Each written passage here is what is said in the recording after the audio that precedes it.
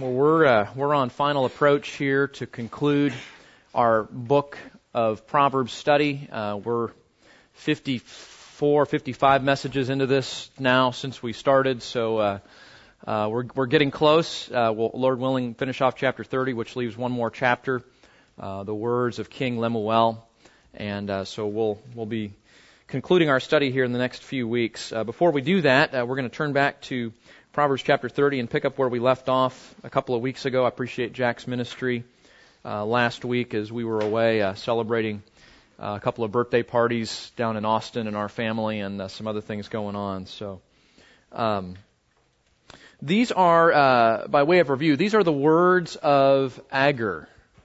Or if we were native Hebrew speakers, we would probably pronounce that Agur. Is that right? That sound good? Yeah? Okay. All right.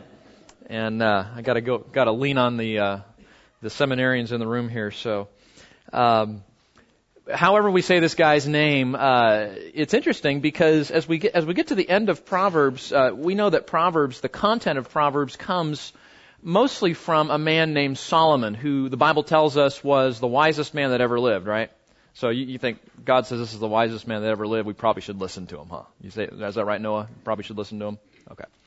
And so Solomon wrote a lot of this with his own hand, and then there were others, what are called the mighty men of Solomon, who gathered some of his sayings that were just, audible sayings, and they collected them, wrote them down, and added those to the book of Proverbs. And then just in God's hand of providence in bringing this book together, there are a couple other contributors. Agur is one of them, as we're going to look at today, and then King Lemuel in chapter 31 is another contributor here. So what do we know about this guy? It's been a couple of weeks, so just by way of review, we have no idea who Agur is, other than it's possible, looking at the first couple of verses there of chapter 30, verse 1, that because he's speaking to Ithiel and Ukal, that perhaps those are his sons, and kind of following the father-son pattern that we've seen in this book with Solomon and his sons. Maybe that's the situation. One of you very wisely noted out that we do know something about Agur, and that is he is the son of Jakeh, right? I think that was Brian, our Bible scholar resident back there. Mr. Muirhead mentioned that. So we do know that much, but beyond that, we don't know. And it's interesting, why does God use unknown people to contribute to His inspired word? I think it's interesting that this unknown man who declares his stupidity right out of the gate. I mean, how do we know Agur? He says, I'm the stupidest guy alive. And we're like, well, why are you writing to us then? And the answer is that a wise God can use even the weakest and most humble and most unlearned among us.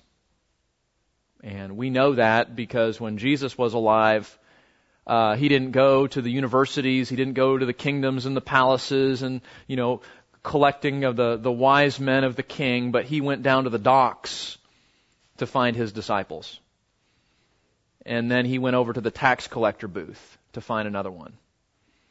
And he found the outcasts, and he found the strugglers, and that's our God. Paul, the Apostle Paul, the guy who wrote most of the New Testament, says, I'm the chief of sinners.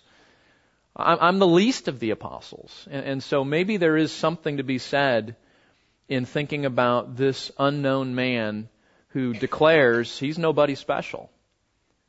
But in the hands of the living God, he reveals God-inspired truth to us that we need.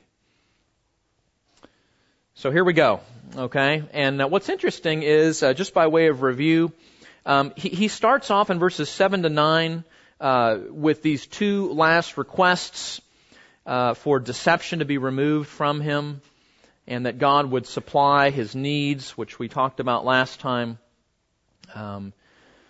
Not wanting so little, or not having so little that we're tempted to theft, and not having too much that we're tempted to forget and deny God, as he says there in verses 7 to 9. And then kind of getting into the section where we left off last time, he talks about the connection between our pride and our speech. And this is not in your notes, of course, but this is just review from last time. Verse 10, do not slander a slave to his master, he will curse you. Verse 11, there's a kind of man who curses his father and does not bless his mother. By the way, we were just, our family was just, we're studying Exodus right now, and we were just looking at some of the laws in chapters 21, 22, in that area. And we were shocked the other night to know that if you cursed your father, you were liable to the death penalty in the nation of Israel. There you go. Wow, right? You almost say, well, who then can be parents, right? It's kind of, what do we do with that? And of course, we're not advocating that, and in God's kindness, that was a penalty that was not enforced with any sort of regularity. But it does impress upon us something of the seriousness of how God views the breaking of His law. And especially as it relates, those of us that are parents or grandparents, the sort of honoring of authority that needs to be a habit of our young people today that's lost, right? The seasoned saints in our room would nod their heads and say, yeah, those kids need to really learn what it means to honor and respect authority. So we see that here, and Mr. Agur helps us to see the wisdom of that, the foolishness of cursing your own parents. Verse 12, there's a kind who is pure in his own eyes, yet he is not washed from his filthiness. There is a kind, oh, how lofty are his eyes, and his eyelids are raised in arrogance. What is the problem? Talk to me here for a minute. What is the challenge of trying to help an arrogant person? They already know everything. Yeah, they already know everything. Yeah, and getting them to see the problem. Yeah, you guys hit the twin problems of this thing. One is they think they already know anything, so they don't need help. And what is the most obvious problem to everybody else around them, they don't see. And that's why he says, there's a kind of man who is pure in his own eyes, yet he's not washed from his filthiness, right? He thinks he's fine and he's not. There is a kind, oh, how lofty are his eyes, his eyelids are raised in arrogance, and the challenge of trying to minister to somebody like that. And one of the things that happens when you're puffed up with arrogance and pride is it comes out in how you speak to other people. Have you noticed that? Arrogance is probably seen most clearly in how a person talks to other people or talks about other people. Verse 14 makes that connection. There is a kind of man whose teeth are like swords and his jaw teeth like knives to devour the afflicted from the earth and the needy from among men. So he wants to help us to see that connection between those two. Okay, so here's where we left off last time. We're calling these the inspired observations of Agur, our tour guide here. And you'll notice on your notes there we have this 2, 3, 4, 5 numbers there. And it's interesting that, where do we start here? Part of what God uses in inspiring what we call the poetic books of the Bible. So the poetic books of the Bible are what? What are the poetry books? Let's just remind ourselves here. Well, they start with the book of Job. They're in order.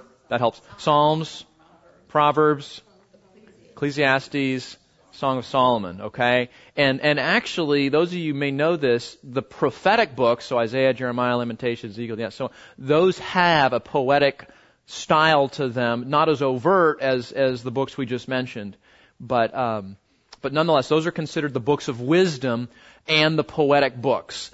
And I don't know what you think about poetry. I could tell you what I think about poetry, but that's not why we're here. What's difficult and challenging in some of these is to recognize there's a completely different style that's used. That's why we call it poetry. You don't get up and read the newspaper and read poetry, right? That's a news story genre. But poetry is different. And one of the things that people do in writing one of the things that makes poetry is there are these things that the author does that are a unique part of the literature. For example, we've seen it. What's the most common feature in Proverbs in terms of poetry? What do we see over and over and over? The facet or the part of poetry that has sort of characterized the book of Proverbs. Contrast. Yeah, contrastive parallelism is the technical term, right? Parallelism is saying the same thing two different ways, right? How blessed is he whose transgression is forgiven, whose sin is covered. How blessed is the man, right? What is he saying? He says two things the same way. They're the same thing, but he said two different ways. Contrastive parallelism would be a gentle answer turns away wrath, but a harsh word stirs up anger. It's contrasting two ways of speaking. And that's what we've seen most often in the book of Proverbs. Well, here, this is kind of interesting, because Agur was a numbers guy. And he enjoyed the structure of writing in a way that brings attention to certain numerical sequences. So check this out. Let's just read the section here. Look at verse 15. The leech has two daughters, give and give. There are three things that will not be satisfied, four that will not say enough. Sheol and the barren woman, earth that is never satisfied with water, and fire that never says enough. Verse 18, there are three things which are too wonderful for me. Verse 21, under three things the earth quakes, and under four it cannot bear up. Down to verse 24, four things are small on the earth. Verse 29, there are three things which are stately in their march, even four which are stately when they walk. Do you see the numbers? There's two things, right? The leech has two daughters, and then he's like 3 and 4, and 3 and 4, and 3 and 4, and 3 and 4. And by the way, he repeats that 5 times. So that's why we entitled the section 2, 3, 4, 5. You say, what does that have to do? I have no idea. I have no idea what that's for, other than, what do we do? What did it just do to you? You remember it. And it makes it interesting, doesn't it? It kind of makes it interesting. You go, well, why is he doing that? Maybe he's only doing it so that we'll pay a little more attention. Okay? And maybe there's some secret meaning here that I haven't been able to figure out, but it's mostly just designed to give some structure and to draw us in here. Now, we looked at a few of these last time. We're calling the Riddle Me This Batman section here, because it's a series of observations that are designed to be riddles. And so let's look at some of these, okay? We learned that don't be a leech. That's kind of the first takeaway. A taunt about being a parasite. The leech has two daughters. Now, the leech creature, if you've ever seen an actual leech, it's got two suckers on the end of it that lock into its host. And so when it says the leech has two daughters, it's talking about those two suckers. And basically what Agur is saying is we need to be careful about leeching, so to speak, being a parasite in regard to other people. Okay? Now we get to this 3 and 4 section, verses 15 and, where are we here? Yeah, the end of 15 into 16. There are three things which will not be satisfied, four that will not say enough. Sheol and the barren woman, earth that is never satisfied with water, and fire that never says enough. Okay? And the riddle here is about never being satisfied. There are things that these illustrate the fact that some things are not satisfied, and so those four things demonstrate that reality. And then I think this is where we actually stopped last time. Exceedingly unusual things, verse 18. There are three things which are too wonderful for me, four which I do not understand: the way of an eagle in the sky, the way of a serpent on a rock, the way of a ship in the middle of the sea, and the way of a man with a maid. This is the way, here's the connection, this is the way of an adulterous woman. She eats and wipes her mouth and says, I have done no wrong. Now, looking at the three things, and then he forgets there's a fourth one. The fourth thing that are too wonderful, or that word wonderful can mean different or even difficult or inappropriate. And I think Jim pointed this out last time. What's the commonality of those four things? Do you remember? The eagle and they don't leave any tracks. Right? Have you noticed that? Eagle flying across the sky does not leave a contrail like a 737 does. The serpent on the rock, as he, slithers around or whatever serpents do, they don't leave a trail. The way like a snail might leave a little trail behind him, but a serpent or a snake does not do that. In the way of a ship in the middle of the sea, sure, there's a little bit of a wake, but it dissolves quickly. And the implication here, as we looked at last time, is the connection with verse 20, the adulterous woman. And so we see the way of a man with a maid is really saying, when you get involved physically, sexually with somebody that you're not married to, the thought is, there's no consequence to this, right? You don't leave any trail behind you, as it were. There's no recourse, there's no consequence, there's no big deal. And man, if there's a generation that needs to hear the wisdom of this principle, it is today's generation.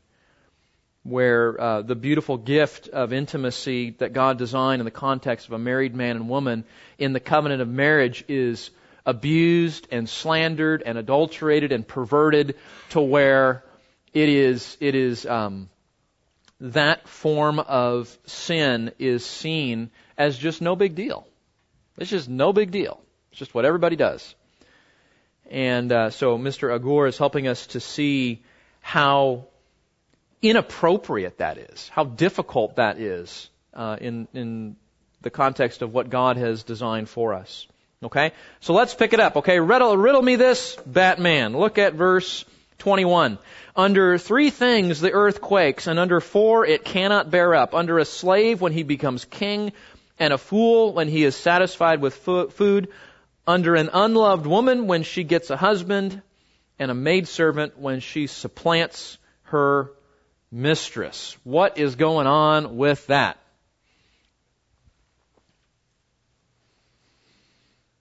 Now, you had an extra hour of sleep, so I'm guessing you're really on the ball today figuring out the riddles here. So jump in, tell me what you see.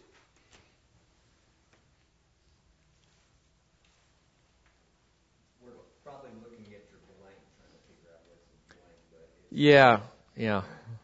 inappropriate or things that just shouldn't be. Okay. I'm looking at it as like you're completely satisfied, so you have no motivation to do anything. I don't know. Okay. All right. But you've got me looking real hard, and I'm probably seeing things that aren't there. Yeah, and that's the challenge of riddles in the Bible, especially when there's no divine commentary. And I just want to be very clear. We're sort of making a sanctified educational guess on what these things mean. And obviously we don't know, like, for sure. But it's a riddle. What a slave becomes king. Let's think about that. When a slave becomes king. Yeah. Yeah, it's not typical, is it? It's kind of out of place. Maybe it's good, maybe it's bad, but it's at least out of place, right? It's unusual. Okay? Brian? More likely like a rebellion, where a slave would put himself. Okay. It could be. Yeah, a rebellion, so that would really be out of place then, right? It's really out of the norm. A fool when he's satisfied with food. Now you know this because we've spent the whole last 29 chapters talking about what a fool does in all sorts of realms of life. So what does a fool do when he's satisfied?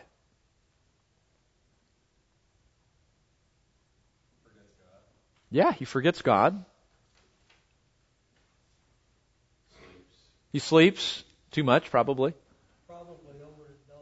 Overindulged, that's right. Okay, yeah, then that's what we see with the fool when it comes to food is most of the time the fool's looking for food because he hasn't worked, he slept too much, and so now he's begging. But when he gets an overabundance of food, what does he do? He sleeps more. He wastes the opportunity, doesn't he? Okay, so now we're starting to see a little bit of a pattern here. You got a slave who becomes king. Well, that's kind of out of place. You've got a fool who ordinarily wouldn't have the opportunity to have satisfaction with food, but here he is, and we go, man, that shouldn't be, right? Because he doesn't work, and he's lazy, and he's a sluggard, and okay, now we're getting somewhere. Under an unloved woman when she gets a husband. That's hard. Because we might say, like with Leah. Remember Leah back in the Old Testament? And her younger, apparently more attractive sister was the intended wife. And her dad tricks the son-in-law. You know the story, right? So we can think of it like, well, that's a great thing, right? That's a great thing. Or we could say, we have to ask the question, why is she unloved? Is she unloved because everybody's overlooked her and finally some guy shows up and puts his love and affection on her and we think, man, that's a storybook, it's a Disney movie, right? It could be a Disney movie. Or maybe there's a reason she's not loved. Maybe this is not a good girl. Maybe this is a very selfish, unwise, reckless, abusive speech kind of girl. And now she gets a husband. And you go, oh my goodness. You know anybody like that? I don't know. So you kind of can go either way. But sticking with the theme, we can read that in a way that says, oh no. Oh no. It's going to be a disaster of a marriage, isn't it? And a maidservant when she supplants her mistress. Well, obviously that's another horrible illustration of the way things ought not to be. So my best take on this, guys, is that these things are either out of order or unbearable or inappropriate in some way, as we've seen. So what do we think here? You have an unqualified person in leadership. You have a fool with abundance. You have a hated woman when she gets married and probably has a sinful reaction, and a servant displaces her mistress. Where have we seen a servant displace her mistress before in the Bible? Hagar and Sarah, right? Okay. So probably what we're thinking about here, guys, is something that is overwhelming. You know, a slave is in leadership and he just isn't qualified to do that, and he's just going to crumble under that. Or maybe something that's just out of order, out of sorts, out of place, not a good thing. Now, what's Agur trying to teach us here? I think he's trying to teach us with the book of Proverbs that there is an appropriate person to be in leadership, isn't there? And there's an appropriate person. There is an appropriate person who can handle abundance. And there's a lot of people who can't. There's a right way to think about relationships in marriage and in other contexts. And there's 1,000 ways you can pervert those relationships. And Agur is just trying to help us to see, sometimes you end up in this scenario, here's the point, that is against God's design. And that's not a good thing. Okay? Check this out.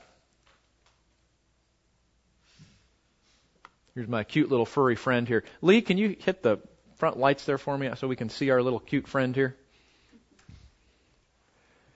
You know what that is? Yeah, neither did I till I looked it up. That is, look at the next verse here. Verse 24. 4 things are small on the earth, but they are exceedingly wise. The ants are not a strong people. Now that's not an ant. But they prepare their food in summer. The Shephanim. You say, what's a Shephanim? That's lots of Shephins. The I am just makes it plural, right? On the end there. So, what does your Bible say? Did you have a different version? Okay, coney, rock batcher, what did you say? Kyrax. Okay, that's the technical term for it. It's this little cute little rodent thing that looks kind of like a groundhog or a gopher or a squirrel that, ate too much, mutant Ninja Turtle sauce or something. But Israel, you see these things. Yes. In rocks and on legends. That's correct. Yeah. So these are native to the Palestinian era. And so here you go. You meet my furry new friend here, and now you know what a Shephanim is, okay? The reason the NASB did that is because there's some uncertainty about what we're talking about here, but we are talking about some sort of little furry crawly creature that makes its houses in the rock here, and as Rich indicated, very common in that part of the world. Okay, so what do we learn about these 4 things that are small on the earth, but they are exceedingly wise? Here's some examples. The ants are not a strong people, but they prepare their food in summer. The Shephanim, or the rock badger, are not a mighty people, yet they make their houses in the rocks. The locusts have no king, yet all of them go out in ranks. The lizards you may grasp with the hands, and yet they are in kings' palaces. Okay, so these are small creatures that exemplify what?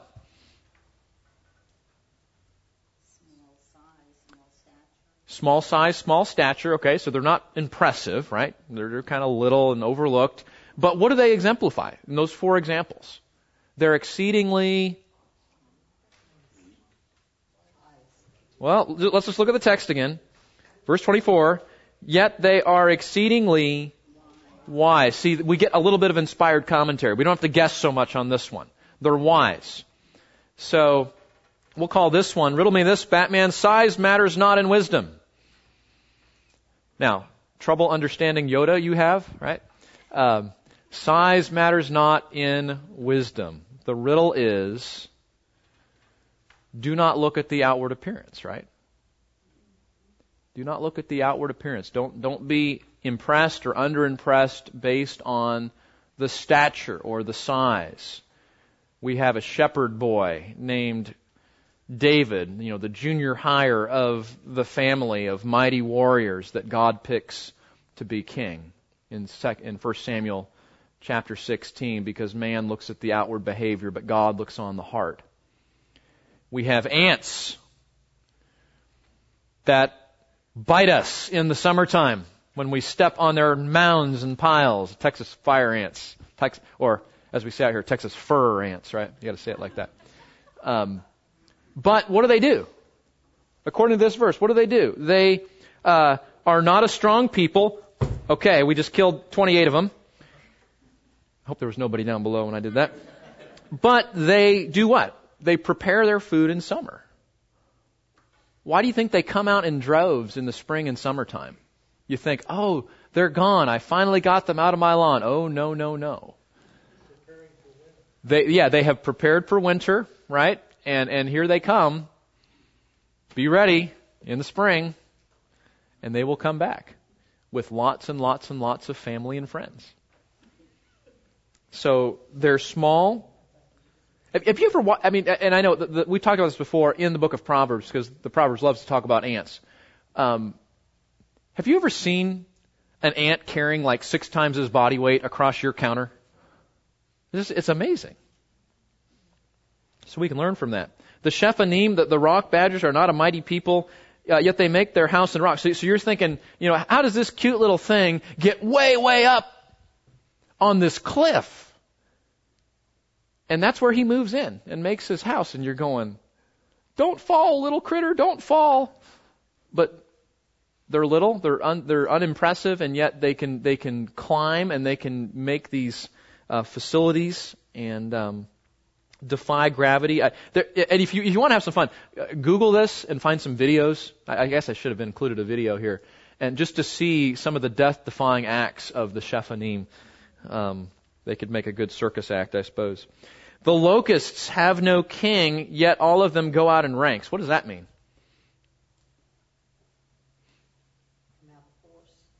Yeah, they come out in force. Yeah, you do not want to meet a locust, right?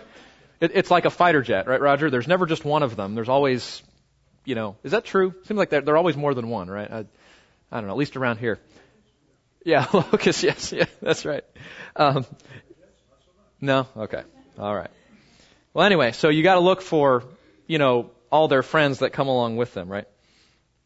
So here they come, and they have no king, right? There's no squadron commander. There's no organizational chief, as we would like to think of them, and yet they go and they accomplish horrible acts of locust violence, working together in their ranks. What about the last one? The lizard you may grasp with the hands. What does that mean? You ever brought a lizard in to show your mom, Noah? Yeah, you ever done that, Tucker? No. Are you a hands-off bugs kind of guy? Your hands off? Okay. You done that out on the farm? Okay. All right. You do that? Yeah. Did you do that when you were a kid? Okay. Yeah. There's a small percentage of kids who are like, ew, I would never touch that. Most kids go, oh yeah, look, Mom, right? And so the idea, here's this little creature that your 5-year-old brings into the house and says, hey, look, Mom. Just a little thing that your kid picks up. And yet, the text also tells us they dwell in kings' palaces. These little things that make their resident in the palace of the king. So size matters not when it comes to wisdom, right? I find this humble. It's to just realize that these little creatures are smarter than me, and I thought I was smart. Right. And maybe that's the point, because remember he starts off saying, I'm not the smartest guy in the world. I guess we could say he's not the smartest knife in the drawer. No. But yeah, these little creatures humble us in terms of their abilities and their wisdom. Okay? One more One more. There are 3 things which are stately in their march, even 4 which are stately when they walk. The lion, which is mighty amongst the beasts and does not retreat before any. The strutting rooster, the male goat also, and the king, when his army is with him. So what's the riddle?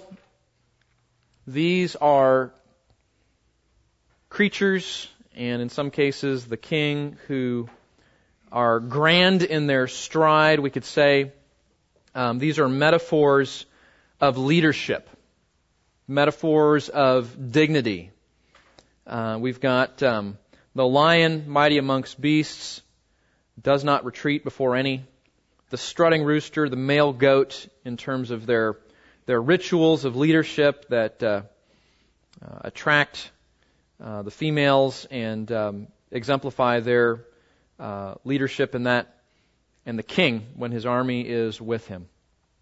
And again, it's a metaphor of how a person in leadership or a person in a position of authority ought to handle himself or herself, being a dignified and exemplary person in those situations, royalty and whatnot.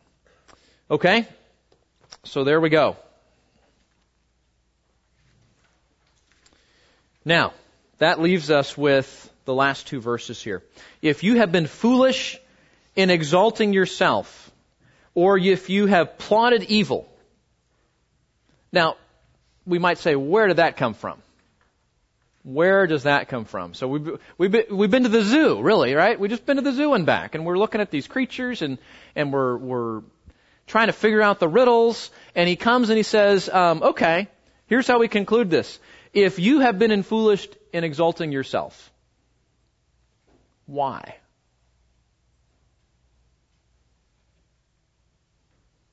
Why would this study, this chapter, Mr. Agur's words to us, why would they have brought about some level of conviction regarding foolishness or pride? Well, I think in the last one, for me, it's kind of easy to see that we can even try to put on a show of walking stately or doing Okay. those things, and maybe we should be more humble. Right. In that, Right. what Rich was saying about these are humbling. Yeah. Yeah, this is, I think, the connection, and I think Alice is onto it. He starts off saying, I'm not an impressive guy. In fact, I'm the stupidest guy I know, but I'm going to talk to you anyway. And then he talks about what? Verse 4, who has ascended into heaven and descended? Who has gathered the wind in his fist? Who has wrapped the waters in his garment? Who has established all the ends of the earth? What is his name or his son's name? Surely you know. For the Lord gives wisdom. From his mouth come knowledge and understanding, right? Before the eyes of the Lord, we are all just stupid people. We are all just ignorant and foolish. But there is one who gives wisdom. There is one whose name is wisdom. And he has condescended through his Son so that we might know him and have a relationship with him. And in light of that, how ought we to live, right? And he showed us every word of God. Verse 5, every word of God is tested. He is a shield to those who take refuge in him. That's how you know wisdom. You know wisdom when you recognize your own foolishness and your own ignorance in light of the God of the universe who made everything out of his amazing, wise, knowledgeable understanding. And how we can know something of that wisdom, not directly, but as God reveals it to us in his word. Therefore, verse 6, we should not add to his words, lest he reprove us and we be proved a liar. And then he goes into this section talking about ways that we can manifest foolishness. We can manifest our pride and ignorance. And he talks about not slandering, being puffed up in pride. We looked at that, cursing your mom and dad, having issues in your life, but thinking that you're pure when you're actually not washed from your filthiness. Verse 12, looking at yourself as lofty and dignified. Verse 13, even though you're not, looking down on others and being hurtful in your words out of your pride. Verses 14 and following. And then he gives us these riddles some of which are hard to understand. But have you seen at least a couple of these are very, very clear in that they're communicating we are just not as smart as we think we are. Which is why size matters not. It's why an ant can bring conviction to your life. Well, and even to think, I mean, kind of, I guess, kind of in the reverse way, they prepare their food in the summer. Sometimes we get so arrogant and, well, I've done this to prepare and I've done that. So what? So does the ant, but God Right. did it that way. That's right. Yeah, that's good. That's true. Mm-hmm. So all that to say, as we have learned, have been convicted by God's created world, even like, rock badgers and ants, as we've been convicted hearing direct rebuke of people who are too wise in their own eyes, as we have thought about our abilities and our knowledge and our wisdom in light of the one who has descended from heaven, who gathers the wind in his fists, who wraps the waters in his garment, who established the ends of the earth, as we think of ourselves in light of who God really is, what should happen is we should be convicted about some of the ways that we're walking in pride instead of in humble dependence on the Lord. And so he concludes, if you have been foolish, notice he's not afraid to use the second person. Right? It's not like, if we've been convicted, if we've kind of been prideful. He's like, you, man, you! If you've been convicted of being foolish because you've exalted yourself. If you have plotted evil. Remember that? Remember the slanderous one, the guy who curses his mom and dad, who slanders a slave to his master. Remember that? If you've been found guilty of plotting evil, that's no big deal. Everybody does it. Right? Is that what he says? Yeah, Jim is illustrating it. I love your translation because that's right on. Keep your mouth shut, man. You put your hand over your mouth in repentance. You say, how do we know that's repentance? Because that is one of the ways that Hebrew people illustrated physically their repentance. How do you know if somebody repents? Repentance is a heart thing, right? Where you turn from your sin to God, you recognize you're going the wrong direction, you turn to God for help to go the right direction. That's repentance, right? Repentance is a spiritual 180-degree turn away from your sin and toward God who can help you in confession and mercy. Well, how do you know when that happens? Well, you can look at the effect of that. But in the Hebrews, they had physical ways. If they were convicted and repentant, they would actually do things that illustrate, and we don't do this anymore, but it's a unique facet of their culture. What are some of the things the Hebrews would do when they were repentant? Yeah. You take off your comfortable clothes and you put on a potato sack that's itchy and annoying, and you're right. Why would you do that? You're illustrating your grief. You're exemplifying your contrition. What else would they do? Fast. They would fast. They would say, I'm not going to eat for a little while. What else would they do? Usually we call it sackcloth and ashes. What are the ashes part of it?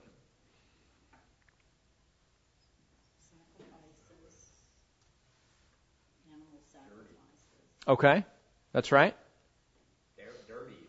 Yeah, they would literally go to the fire pit and they would take a scoop of ash and they would wet the brow, or in some case, they got more sophisticated where they'd actually develop apparatuses for holding the ashes. That's down the road, the Pharisees. But they would wet the brow and they would actually put ash on their forehead. Dirt. Last night's barbecue. The remains of the wood, and they would walk around uncomfortable, fasting with ashes so that everybody knew that they had been convicted or they were repentant. And in some cases, grief was expressed in the same way, as you know. Wasn't that prideful? What's that? I said, doesn't that show pride too, though? Well, that's a really good point. Yeah. So like with the Pharisees, where they would do that to draw attention to themselves, you're absolutely right. And of course, that would be a wrong illustration. But if it's done genuinely, as at least the way it started off in the culture, you know what? It's not a bad thing if your goal is just to be contrite. But, the quintessential example of this is Job, right? You remember this? I'll read it to you, so I don't want to do it from memory and get it wrong. In Job chapter 38 and 39, where God shows up, and for 2 chapters, He rebukes Job, and in Job chapter 40, verse 1, God concludes the first round of his interrogation. Then the Lord said to Job, will the fault finder contend with the Almighty? That's the bottom line. That's what Job was doing. He was contending with God. Let him who reproves God answer it. Then Job answered the Lord. Now listen to his repentant answer here, okay? This is Job chapter 40, verse 3, if you want to reference. Then Job answered the Lord and said, behold, I am insignificant. What can I reply to you? Here it is.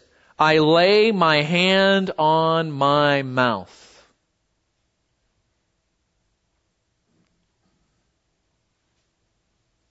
How do you know when you're really repentant? When you stop talking.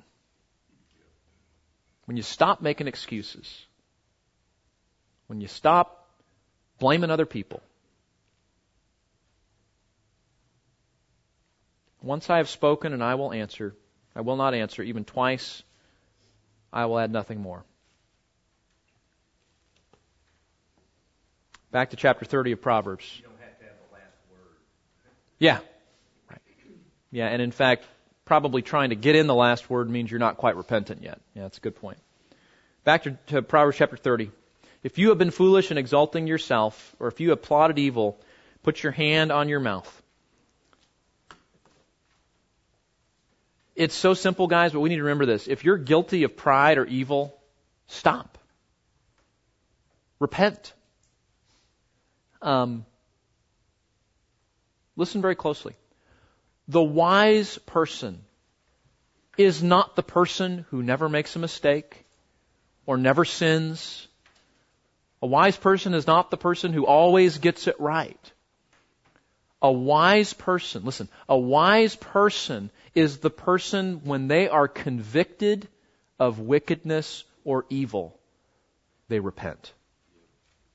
That's the point. Paul called it through godly sorrow. Through godly sorrow, that's right. Absolutely right.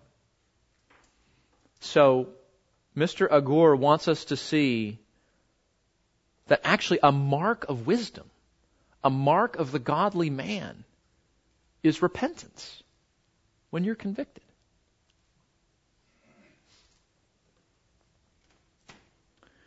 Notice this. Do you have an anger problem? Look for pride. That's the connection he wants us to make. Look at this. For the churning of milk produces butter, and the pressing of the nose brings forth blood, so the churning of anger produces strife. He's been talking about pride and foolishness, right? Now he's talking about anger. Why would he bring up anger in the context of talking about pride and foolishness? Because anger is usually the indication, the fruit of a tree that's growing pride and self-exaltation, right? Anger is the expression of our pride so often. Because a prideful person is a person that is demanding of his way or her way. And anger is the result when a prideful person doesn't achieve his or her way. With the reference there to James chapter 4, verse 6. Keith, when we Yes. get angry, we usually drag somebody else in on our side. We do. To try to fortify our... Yep, build our defense, build our team. That's right. That's right. So if you're guilty of pride or evil, stop, repent. Notice the connection he makes between living in pride and anger. Now, by the way, that's implicit. He's not explicit about that, but I'll leave that there for your consideration. Here's his last point. Living in continual anger leads to strife with others. You know that, right?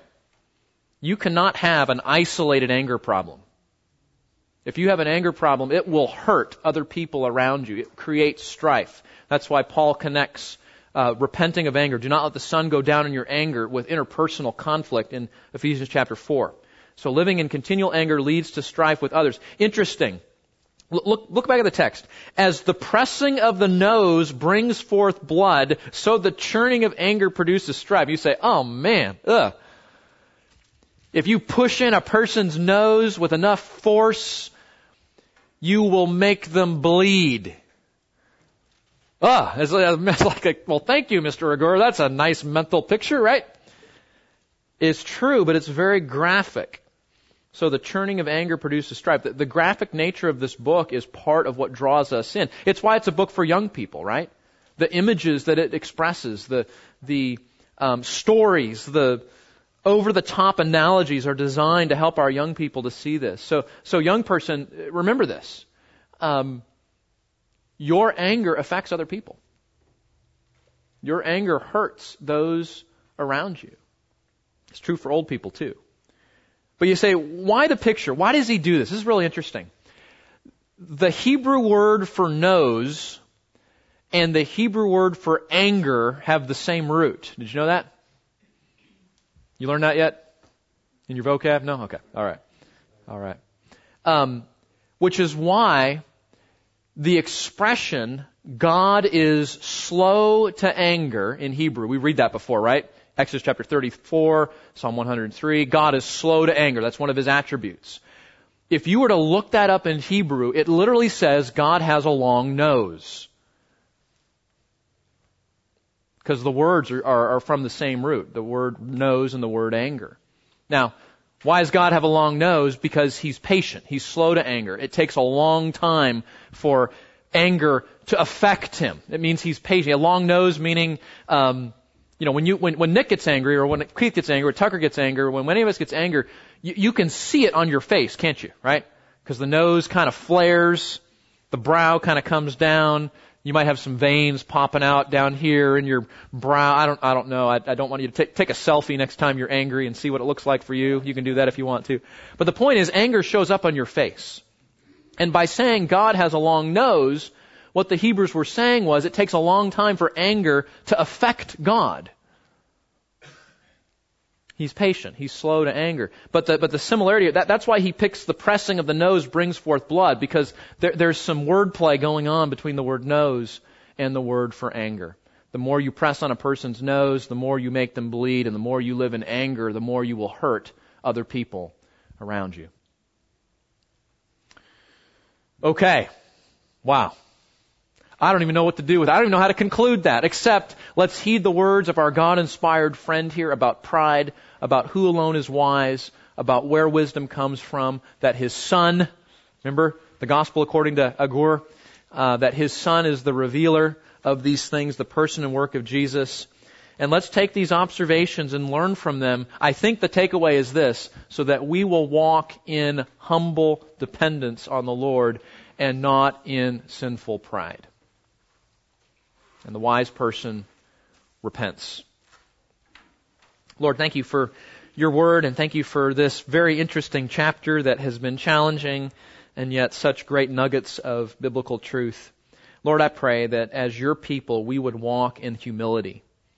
We would walk in a dependence on Jesus, and we would live in a way of depending on you as the giver of every good thing, including everything that we are capable of doing or knowing or achieving. And Father, I pray when we are convicted that we would be quick to repent, and that habit of quick repentance would lead to our flourishing and to our growth. Lord, thank you for this unknown man who you used to illustrate such profound biblical truth to us. We're thankful, Lord, that you alone possess wisdom, and you dispense it in your way to us. Thank you, Lord, that you've revealed that wisdom to us through your word and through the person of Jesus. We pray in his name. Amen.